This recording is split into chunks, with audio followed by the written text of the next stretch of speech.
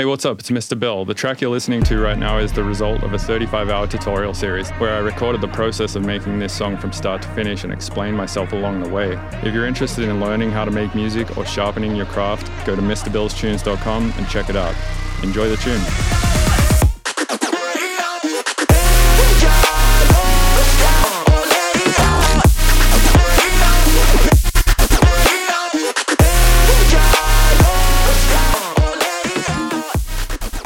Hey, you're listening to the Mr. Bill Podcast. Hey, you're listening to the Mr. Bill Podcast. Hey, you are listening to the Mr. Bill Podcast. Hey, you're listening to the Mr. Bill Podcast. Hey, you're listening to the Mr. Bill Podcast. Hey, you're listening to the Mr. Bill Podcast. Hey, you're listening to the Mr. Bill Podcast. Hey, you're listening to the Mr. Bill Podcast. Hey, you're listening to the Mr. Bill Podcast. Hey, you got listening to the Mr.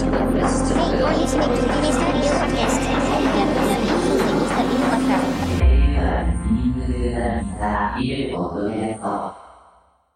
Sick. All right, man. Welcome to the podcast.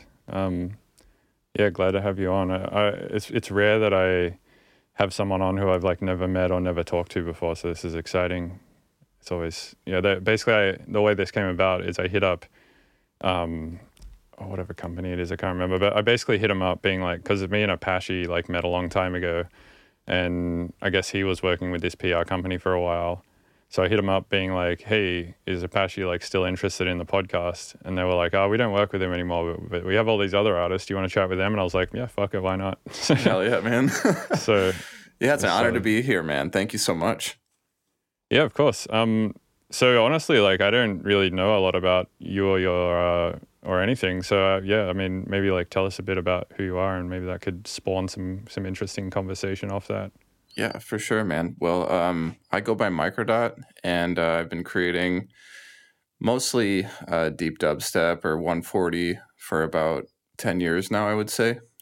And I've been playing live shows for about 8 years, and mostly self-taught, really, as far as electronic music goes. But I kind of started out my music endeavors playing the violin, so I'm a classically trained violinist. And I started teaching when I was around, I want to say 14 or 15. It was actually my first job. I was teaching basic violin skills, mostly to kids. And I still teach to this day, but not violin. I kind of made the shift towards electronic music at a certain point, although I took the violin really seriously, even throughout some of the college years, and kind of just decided I wanted to focus on dubstep. At a certain point, and I've been kind of doing it ever since. And I still teach, but just over Zoom, Ableton related stuff. I've been using Ableton for around 3 years now, and before that, I was on FL Studio.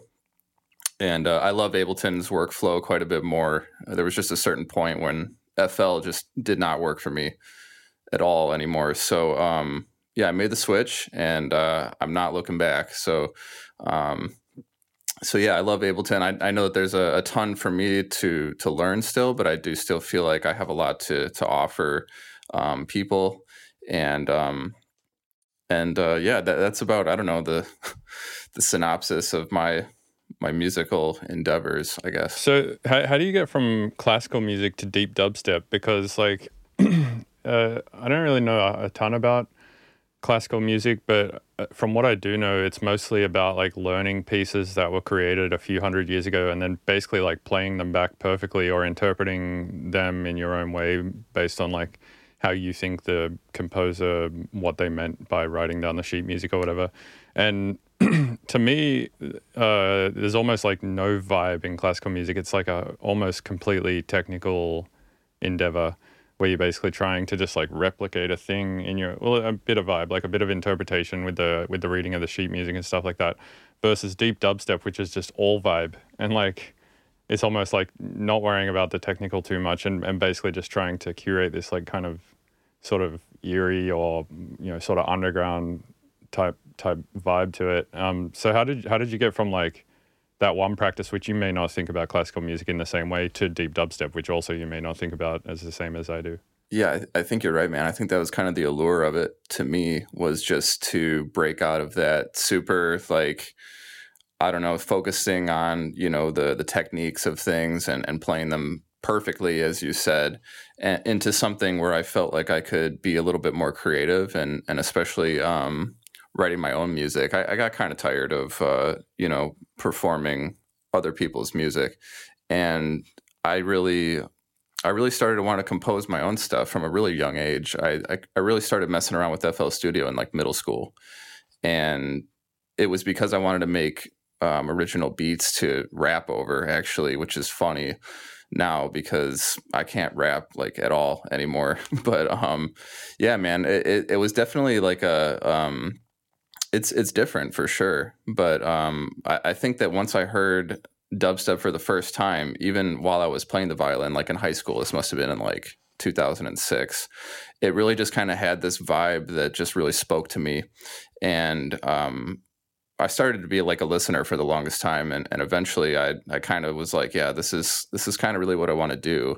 And I think honestly what a lot of what inspired me, or what kind of clicked when I heard dubstep for the first time, was that it kind of reminded me of a lot of the video games that I used to play when I was a kid. Like the first thing that comes to mind is Mortal Kombat, which is one of my absolute favorite games. And I just think that darker sort of vibe in music, it really was appealing to me as well. I would consider myself, a little bit more of like a darker soul, I guess.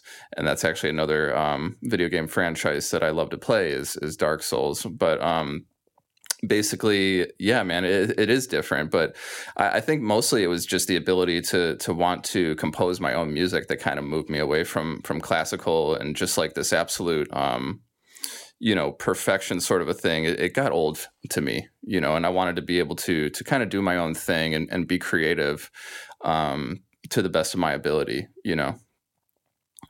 Yeah.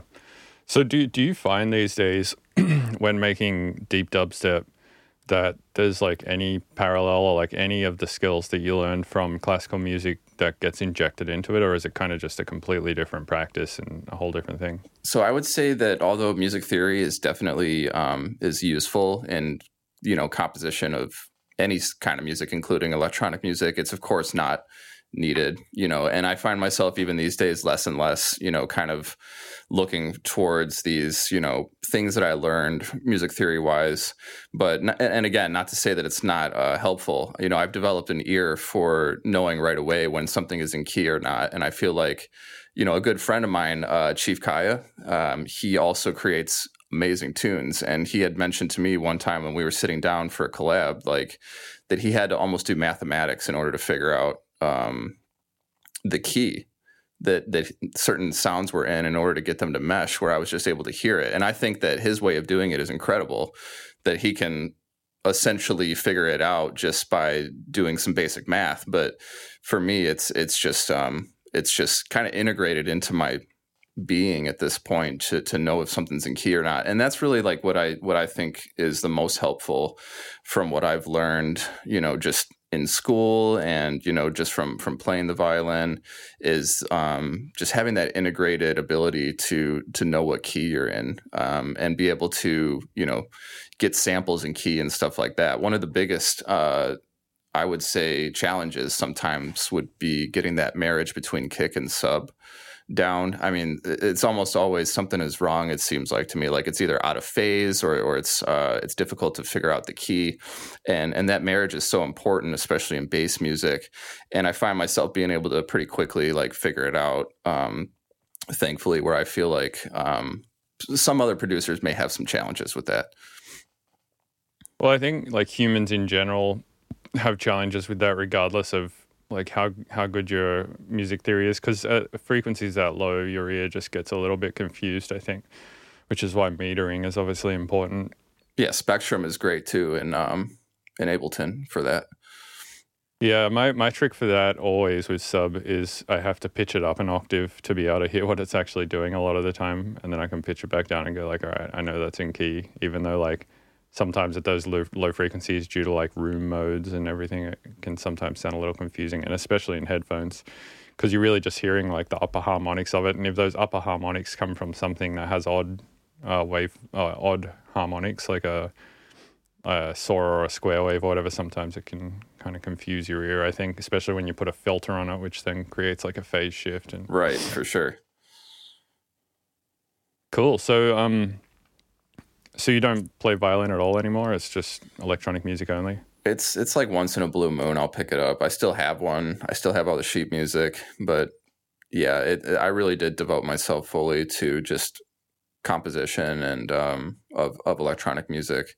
I just feel like that's really where my heart and soul is at this time. And I'm sure maybe later on in life, once I get older, or maybe I'll get bored of electronic music someday. Maybe I'll pick it up and start to focus on it a little bit more. But yeah, I got to be honest, it's pretty rare for me to play it these days. True. So what are your goals right now for electronic music? Like, what are you kind of trying to work towards? So right now, I would say that finding a good manager would be like a great goal. That's what we've been doing for a while. My agent and I, just trying to seek out the absolute best manager.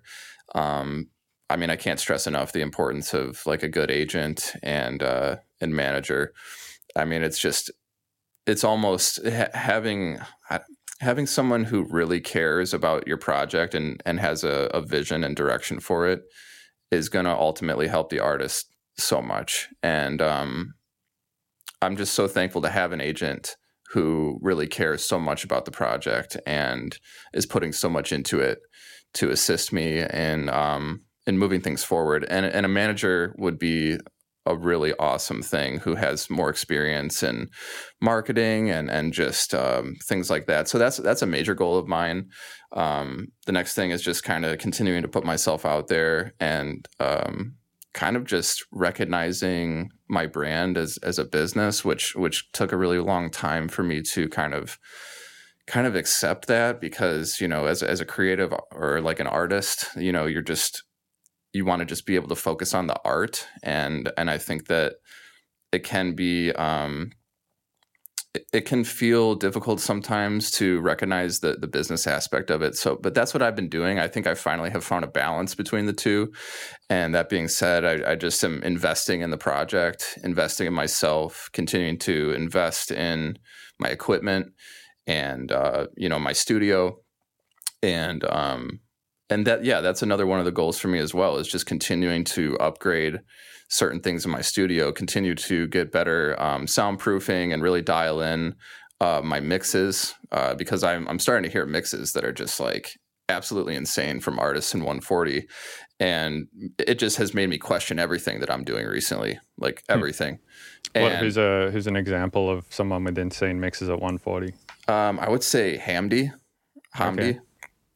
And he's really blown up recently. Skrillex played one of his tunes, or maybe even multiple, in his like basement mix, which was super dope mix, and just absolutely incredible the way that certain things are standing out. To me, it almost just sounds like everything is clipped to a certain extent, and it's just everything is big and like has its own place in the mix. And I feel like I'm pretty good at filling out dead space and mixes and stuff like that, but.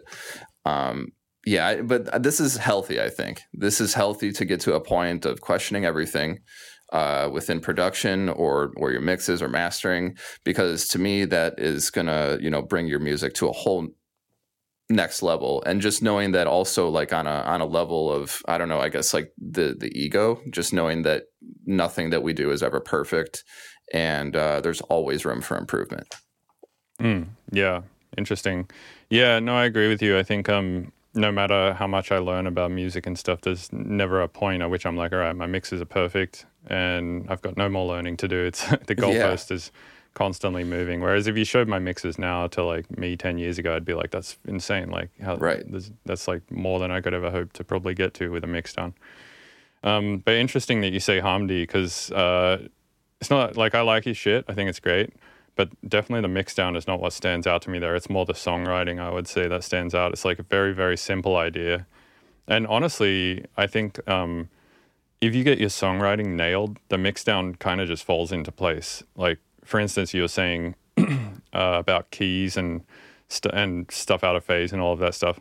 Well, if everything's in key, nothing is going to be out of phase generally, because basically phase is like a time difference of something, and time differences a lot of the time happen due to differences in frequency. Like if you have a kick that is in C and you're trying to put it over a bass that's in C sharp, the kick will be, in C will be happening slightly slower than the one in C sharp. And therefore there'll be like this shift at some point where one goes out of time with the other on this like micro level. And that, you could look at that as an engineering thing, but I personally look at that as a songwriting thing. And I feel like if you get all those things right, then the mix just is perfect. Like I got this buddy, you might know, do you know AU5? No, I don't. He's a dubstep producer, and he has perfect pitch, and he's also like just a god tier engineer, and he's somehow like bridged the gap between having perfect pitch and like good musical ideas with mix downs and production. And it's really interesting. Like he can kind of hear something and just be like, oh, that like has a harmonic that's in C sharp, but the song is in this, and therefore that's going to create some dissonance. And then either just remove that C sharp with an EQ or pick a different sample that doesn't have that or something. And I worked with him once on an EP, and it was just crazy like working with him, because whenever there was a problem, like he was able to just identify it so quickly and fix it. And he'd just like make one movement, like pull a thing out, and then bam, it's like perfect. And I was like, what the hell? That's it. Like that thing that sounded like slightly wrong, I would have thought about for like a week, and like had so much trouble trying to figure out what was wrong with it. And he just figures it out instantly, which is really cool. And I love his music too, and perhaps as a result of that, I feel like his stuff can sometimes feel like a little bit too perfect. Like sometimes sure. I think you gotta embrace some of those like weird quirks about stuff. Yeah, absolutely, man. Yeah, so it sounds like a lot of your goals at the moment, not so much music related, but like administrative, right? Like finding a manager, upgrading gear, stuff like that. Yeah, I would say so, but also, you know, considering just I don't know what I'm going through with mixing right now. I think that also, you know, like that's another thing I really want to focus on as well is kind of figuring out like what people are doing to get it so loud and so clean at the same time, and also I guess that's gonna, you know, probably affect my the way I master things as well, because, you know, if you start to mix things differently, there's most likely going to be some different mastering processes happening as well. And something that you had mentioned that I find really important. I just can't stress the fact enough that sometimes you have to use a different sample. You had mentioned that you know, sometimes you have to switch out a sample, and I feel like it's important to not get too invested in the samples that you use, because sometimes you do just kind of have to switch it out and use an entirely different one, and it could sound even better than the one that you had in there. And just in terms of getting things to sound cohesive and the mix to sit right, you know. So that's just something that stood out to me. And also, by the way, I don't think that I have perfect pitch by any means. Like it sounds like your friend does. Like, you know, that it sounds like he's like on a whole different level than I am. But, you know, it's obviously a skill I have to be able to pick things out, you know, just based on, you know, having a trained ear over the years. But I don't think I necessarily have perfect pitch where I could be like, oh, yeah, that's like C sharp or whatever, and it needs to be C. You know, it's more just like, okay, I can tell that something's a little bit off. Yeah, going back to switching out samples, I listened to an interview recently with Fred again. And he was talking with Jamie Liddell on the Audiophiles podcast. And he said, I was in the studio. I can't remember who it was that he was making a beat with, but they were like this massive beat producer. They'd make stuff for like Drake and stuff, like the biggest shit, basically. And he was like, I didn't see him touch an EQ or a compressor once. Like basically all he did is like he'd put a beat together, and if it wasn't sounding right, he'd just change the sample. And he would just keep doing that until it all sat right. And he was like, and he didn't do shit. Like he maybe put a limiter on the master and that's it, but he didn't touch a single EQ, single compressor. He just literally was like switching out samples. And yeah, and that definitely like kind of, rung a bell with me for sure. But going back to the business thing, I definitely agree that like at some point you kind of have to see your art project as a business if you want to do art as your like full-time thing. And a lot of people, I think, are like very resistant to this and don't want to do it because they think like it like reduces the integrity of them as an artist or something like that. But at the end of the day, I mean, if you're choosing to be an artist, there's like many facets to the job, and making the art is just like one facet. You've also got to be good at like delegating work to other people, for stuff like social media and marketing and all of this kind of stuff and whatnot. And to some degree, everyone does this. Like, for instance, if you're not the promoter on all of your shows, you're delegating one part of like the branding and marketing to somebody else, a promoter, right? Whether you choose to recognize it or not. So I don't know. Yeah, I mean, I've had this issue as well before where I've been like, no, man, art.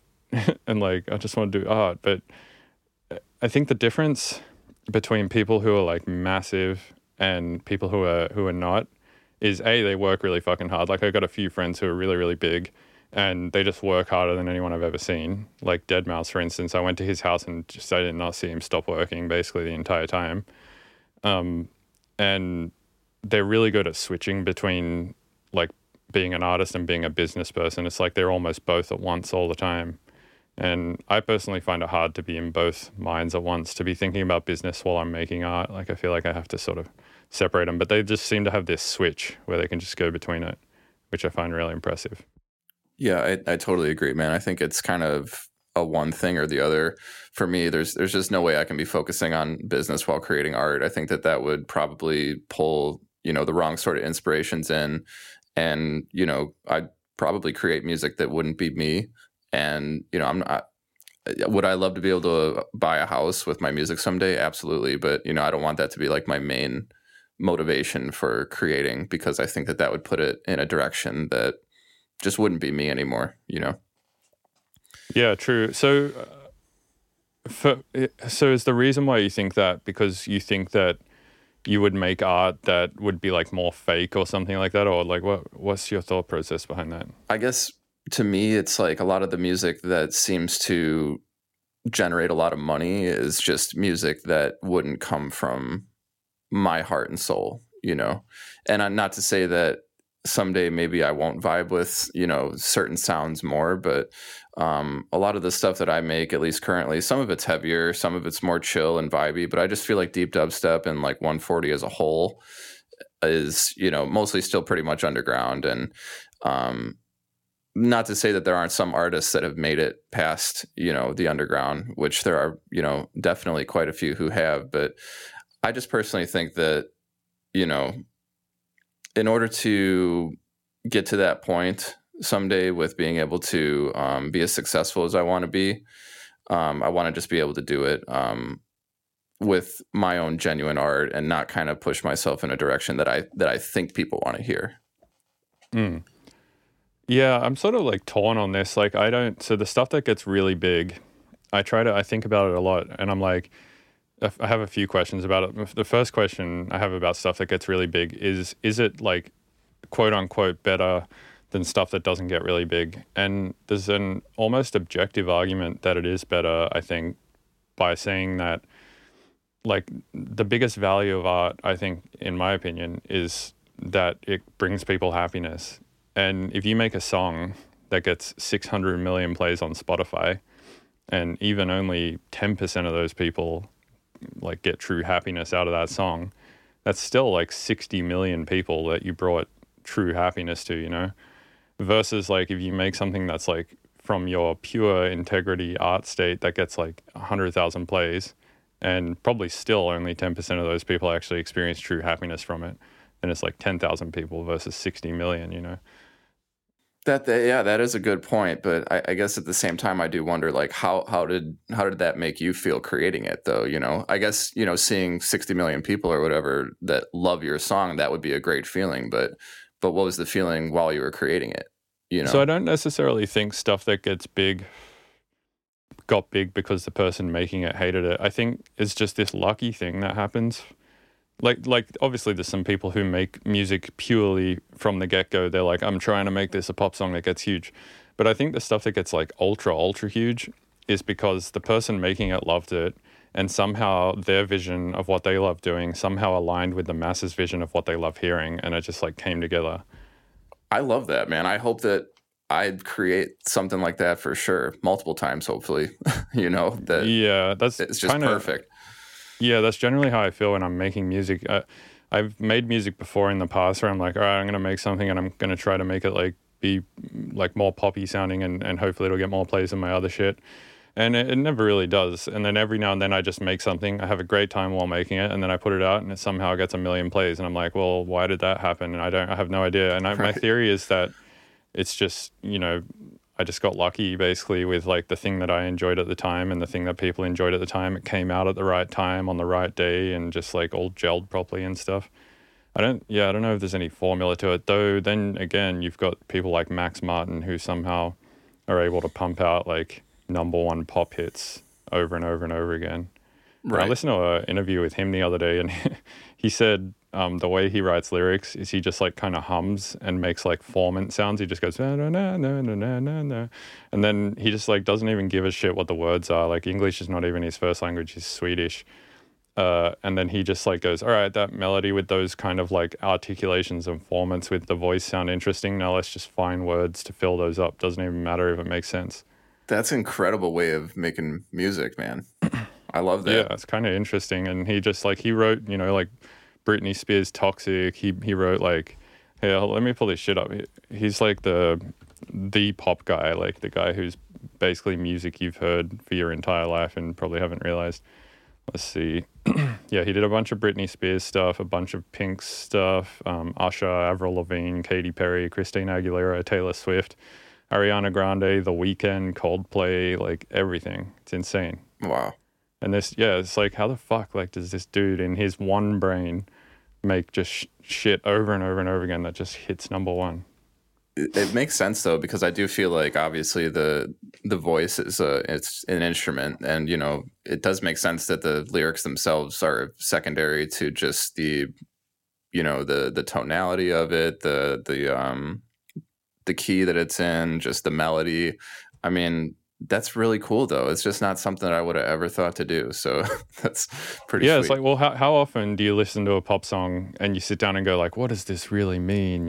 Like, yeah, man, like so many times. It's like, yeah, you don't, well, I don't personally. Like I literally just hear it and go like, oh, this sounds cool. It sounds pleasing to the ear. It makes me not think, which is kind of like, right, thinking too much is sort of a pain in the ass. No, I just mean I'm not like analyzing the lyrics necessarily like on popular songs, Yeah, but, exactly. Yeah. And I don't think anyone is, which is like, and this might be maybe the reason why is because there is not a lot to analyze there. It's literally just like random words applied to like some random melody. Right. But yeah, anyway, that guy's pretty interesting. What else? What are you doing today? Shit, man. Wife is out of the house mostly for this interview, but she's getting some stuff done. My son is with her, and I'm just doing this today and hopefully working on some music as well. And I actually have some collabs going on with a guy I'm going on tour with soon. So that's probably going to be the main priority. But oh, cool. Who's the person that you're going on tour with? Salty. Oh, I know Salty. Brett? Yeah, man. Yeah, he lives pretty close to me actually here in Atlanta. No shit. Yeah, I played a couple of shows with him. I played one with him in Woodstock recently, Illinois. Oh no, sorry, Peoria, Illinois. Okay, cool. Yeah, he's the coolest fucking dude. I love him. Yeah, he's a nice guy. I chatted with him in a car for like an hour. Do you know what cities you're hitting yet, or is that sort of all yet to be booked? So there is some stuff that's been locked in. I don't know too much about it yet. I haven't really bugged my agent too much, but I do know that there's like 4 stops in Florida and 4 stops in Tennessee. So there's definitely some actual tour kind of stuff happening, which I'm excited about. I love doing that. I think that's going to be kind of the main focus instead of doing, I don't know, my agent refers to them as like one-off shows, I guess, which are, always fun to play still. But I think that kind of touring is really the way to go, especially with like having a family. It's just a little bit easier, I guess, to know when I'm going to be gone and kind of plan for stuff a little bit better. And not that you can't do that with one-off shows, but I don't know. I just feel like it's going to be kind of easier for me to plan my life out and I guess know that certain income is coming in too, because, it's obviously, it can be kind of like an unknown thing sometimes, knowing when you're going to make money. Like, am I going to be able to pay the bills? And like, I've had a few times where I've quit a job where I made good money as a Honda technician to pursue music. And, usually I've been able to make it work for about a year or sometimes less. And then I'd have to go back for whatever reason. The latest reason I had to go back was because I wasn't like, I didn't start my LLC until just recently. And I regret that so much because if I had done it years ago and was paying taxes, being 1099, I would have been able to take out a loan potentially for a house, and I wasn't able to do that. So I had to go back to a job, which I'm at right now, and start wrenching again. In order Sorry, what technician did you say? So I'm a Honda mechanic. Oh, Honda, like the car or the bike? Yep, the cars. Okay, cool. That's awesome. You're a mechanic. That's yeah, really man. Cool. So the last time I kind of quit, though, that's really when I like took it super seriously and I treated it like a job. And I was doing that for 5 months. And every day I was, waking up in the morning, eating breakfast with the family, maybe having some coffee. And I would like basically just be making music all day until they got home. And I feel like that was such a good feeling, even when like there were times I just felt like it was extremely difficult to do. I kept doing it anyway, and I kept up this kind of like hard work mentality this whole time. And I cannot wait to get back into that. So basically I think touring is going to allow me to hopefully not have to work a 9 to 5 so that I can have some guaranteed income and sort of be able to plan things out a little bit better. Yeah. I'm curious about being a mechanic. How did you get into that? Like, how did you learn how to fix cars? Yeah, man. So I became passionate about cars at kind of a young age and got into Hondas just because it was affordable. I think my first car was like a 96 Honda Prelude. And I actually had one recently that was like a project car that I had modified and looked super cool. But I sold it recently.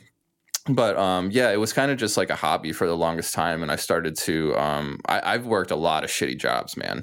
Like all sorts of shitty jobs. And I just never really had one that I even like partially enjoyed until I started as a mechanic. And I thought that actually kind of worked out. And I was actually selling cars at the time at Honda, and I was terrible at it, man. Like I could not fucking do the job. And I ended up having like a quarrel with like one of the managers, and they ended up firing me. And I talked to the general manager of service. And they were like, yeah, we could use a guy. And I was like, okay, like, I've, have some experience just doing, basic maintenance and modifications on my own Hondas. Like, I'll give it a try. And this was in like 2015. And I've kind of, on and off been in and out of shops while, doing music at the same time, trying to make it work for, just since then pretty much, if not before that. And, just with other jobs besides being a mechanic.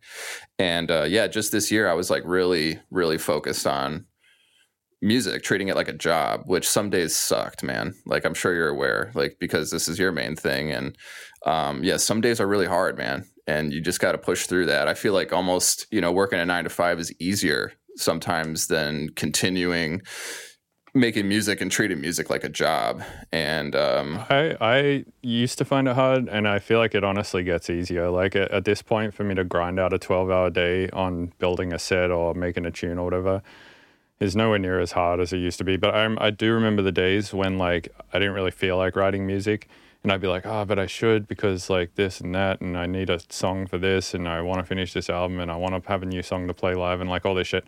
And there was a time, I think, where it was like kind of a pain in the ass, but I think I've done it for like almost 15 years straight now, of just all day every day. And it gets to a point where I'm just like, it's just what I do. It's like not even a problem anymore.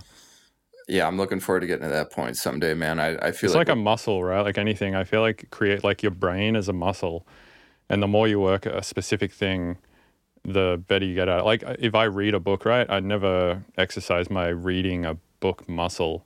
So I'll read a book for like an hour, and I'll be like physically fucking tired from it. Like it'll like wear my brain down.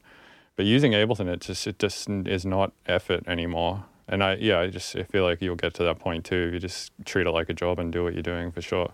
Hell yeah, man. That's super nice. I'm definitely looking forward to getting to that point.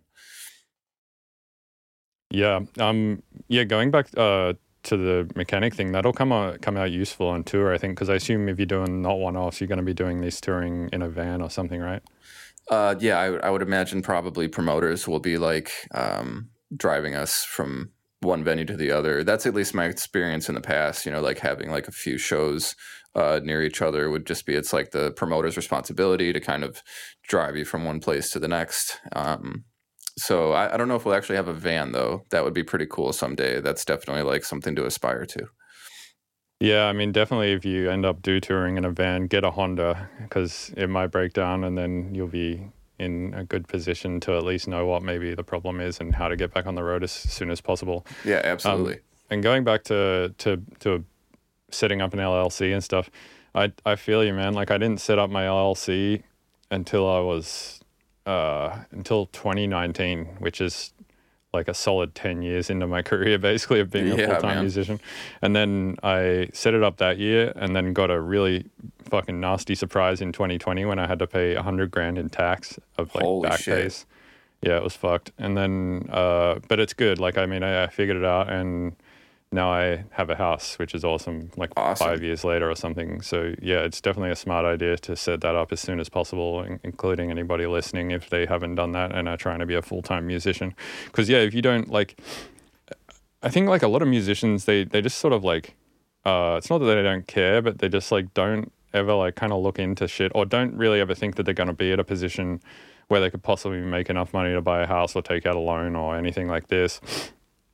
But you never know, like it might get to that point, and when it does, you need to have like paperwork to show people to be like, yeah, see, I have regular income. I've had regular income for X amount of years. The regular income is this much.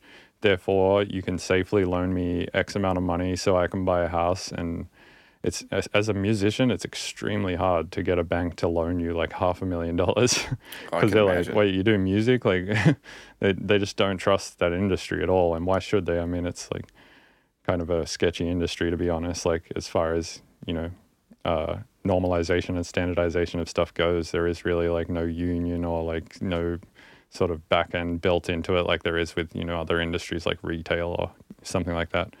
But yeah, definitely good idea that you did that. And I really hope that works out for you and that you're able to buy a house. Thank you, man. Yeah, I really appreciate that.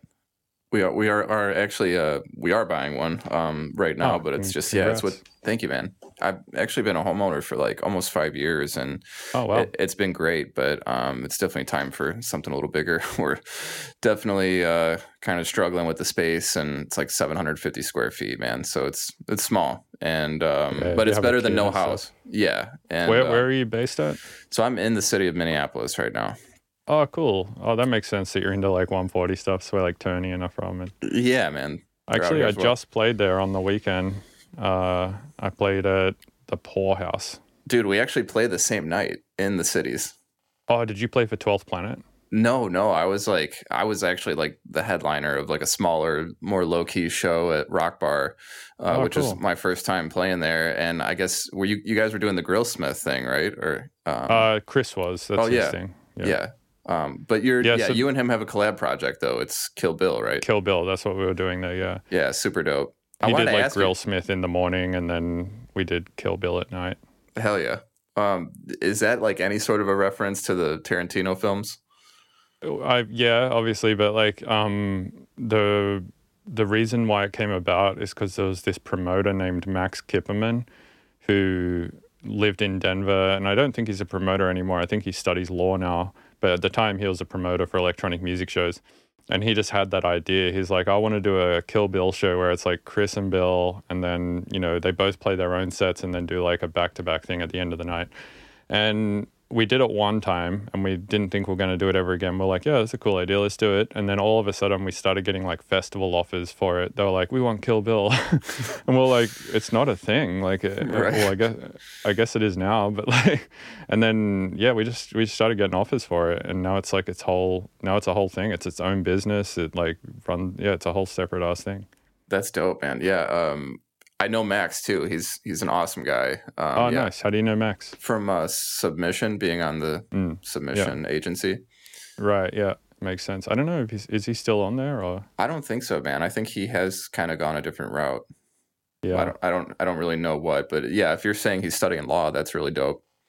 Yeah, I believe that's what he's doing. I think he lives in New York now or something. But yeah, anyway, so that's how it came about. It like wasn't even a planned thing. It just somehow happened. That's sick. Which, in my opinion, is like how all the coolest shit happens. It's like never really supposed. You don't like plan it. It just kind of falls into place, and then you're like, oh yeah, that makes a lot of sense. Why did, why didn't I think of that before? Yeah, like super organically. Yeah, exactly. Like Chris and I both love each other's music, both respect each other a lot as producers. We work really well together, I think. It just worked out well. But damn, yeah, there was a lot of shows happening in Minneapolis that night. Right before the Kill Bill show, I was hanging out with Virtual Riot and 12th Planet. And yeah, 12th Planet had a show like basically right next door to where I was playing at the Loft. Okay. I guess Minneapolis just has like a poppin' scene at the moment. It's like kind of turning into like Midwest Denver or something. Yeah, I mean, there's definitely a lot of electronic music out here for sure. Do you know Slam Academy out there? I do. Yes, I know JP very well. JP, yeah, nice. Yeah, he. I taught for him for a while in Denver. They got they're a cool school. I like JP a lot. He's very organized. Have you ever like taught there or hung out there? So I do. I am on like the website as a private tutor, but unfortunately, there was a few things that occurred that like didn't allow me to really do teaching. Even right now, it's hard for me to teach just having a 9-to-5 as I'm kind of like, getting this house and getting prepared for all that. So I try not to stress myself out too much when I'm working a 9-to-5 because I still want time for music and I need to make time for my son. But I am on the website as a private instructor, and I have been there more than several times, I would say. And I've met Mike Rat as well, who's a super dope dude, really great teacher, and a great producer as well. And JP makes some really cool shit too. I think the last thing I heard from him was like an IDM track that was really sick. So big up JP, big up Mike Rabb, big up Slam Academy. Yeah, nice. Yeah, I agree with you. I think time management's really important. Like sometimes I want to do 10 things, but I have to like pick 2 of them because it's not very fulfilling to do 10 things 10% of the way. It's more fulfilling to do one thing 100% of the way. And yeah, I had to learn that one the hard way too, like over the years, starting like many projects and not really finishing any of them. And then eventually going like, all right, I'm just going to put all my time into like this one thing, like an album or like the website or something like that. And then doing that 100% until it's finished. It's definitely more rewarding, both financially and like internally, I think, to do that. For sure. You definitely got to give yourself time and unfortunately make concessions on certain projects, which will always happen regardless of whether or not you're working. I think once you start to like get super into the business, I think there's always 100 million things that you could possibly do, and you can only really ever do one at a time properly. Absolutely, man. Yeah, that's like just trying to multitask. It's damn near impossible, Yeah, people who say they can do it, I think are kind of bullshitting. I think like, yes, you can technically do multiple things at a time, but everything that you do, if you're doing it at once, gets worse. Exactly. 100% agree. Yeah, like it's possible, but it's not a good idea. Right. Well, hey, man, I appreciate you coming on the podcast. It was really nice to chat with you for a bit. And yeah, hopefully I'll see you around on the road or something. Yeah, man, it'd be great to meet up in person someday. Fuck yeah. All right, man. Cheers. All right. Peace, man. Yo, what's up? Thanks for listening to the Mr. Bill podcast. This show is produced and edited by Robert Fumo. You can get early access to the show by going to my website, MrBillsTunes.com, and paying me instead of Patreon. And remember to go rate and review on iTunes, or I'm going to come to your house and punch your dog in the throat, upper deck your toilet, and fuck your partner. Note, I may or may not do those last couple of things. You should probably just go rate it on iTunes or Spotify or whatever it is that you listen to the podcast on, because it really helps the podcast. But just know that it'll go a long fucking way to me not doing those things if you do go do that. So just putting that out there.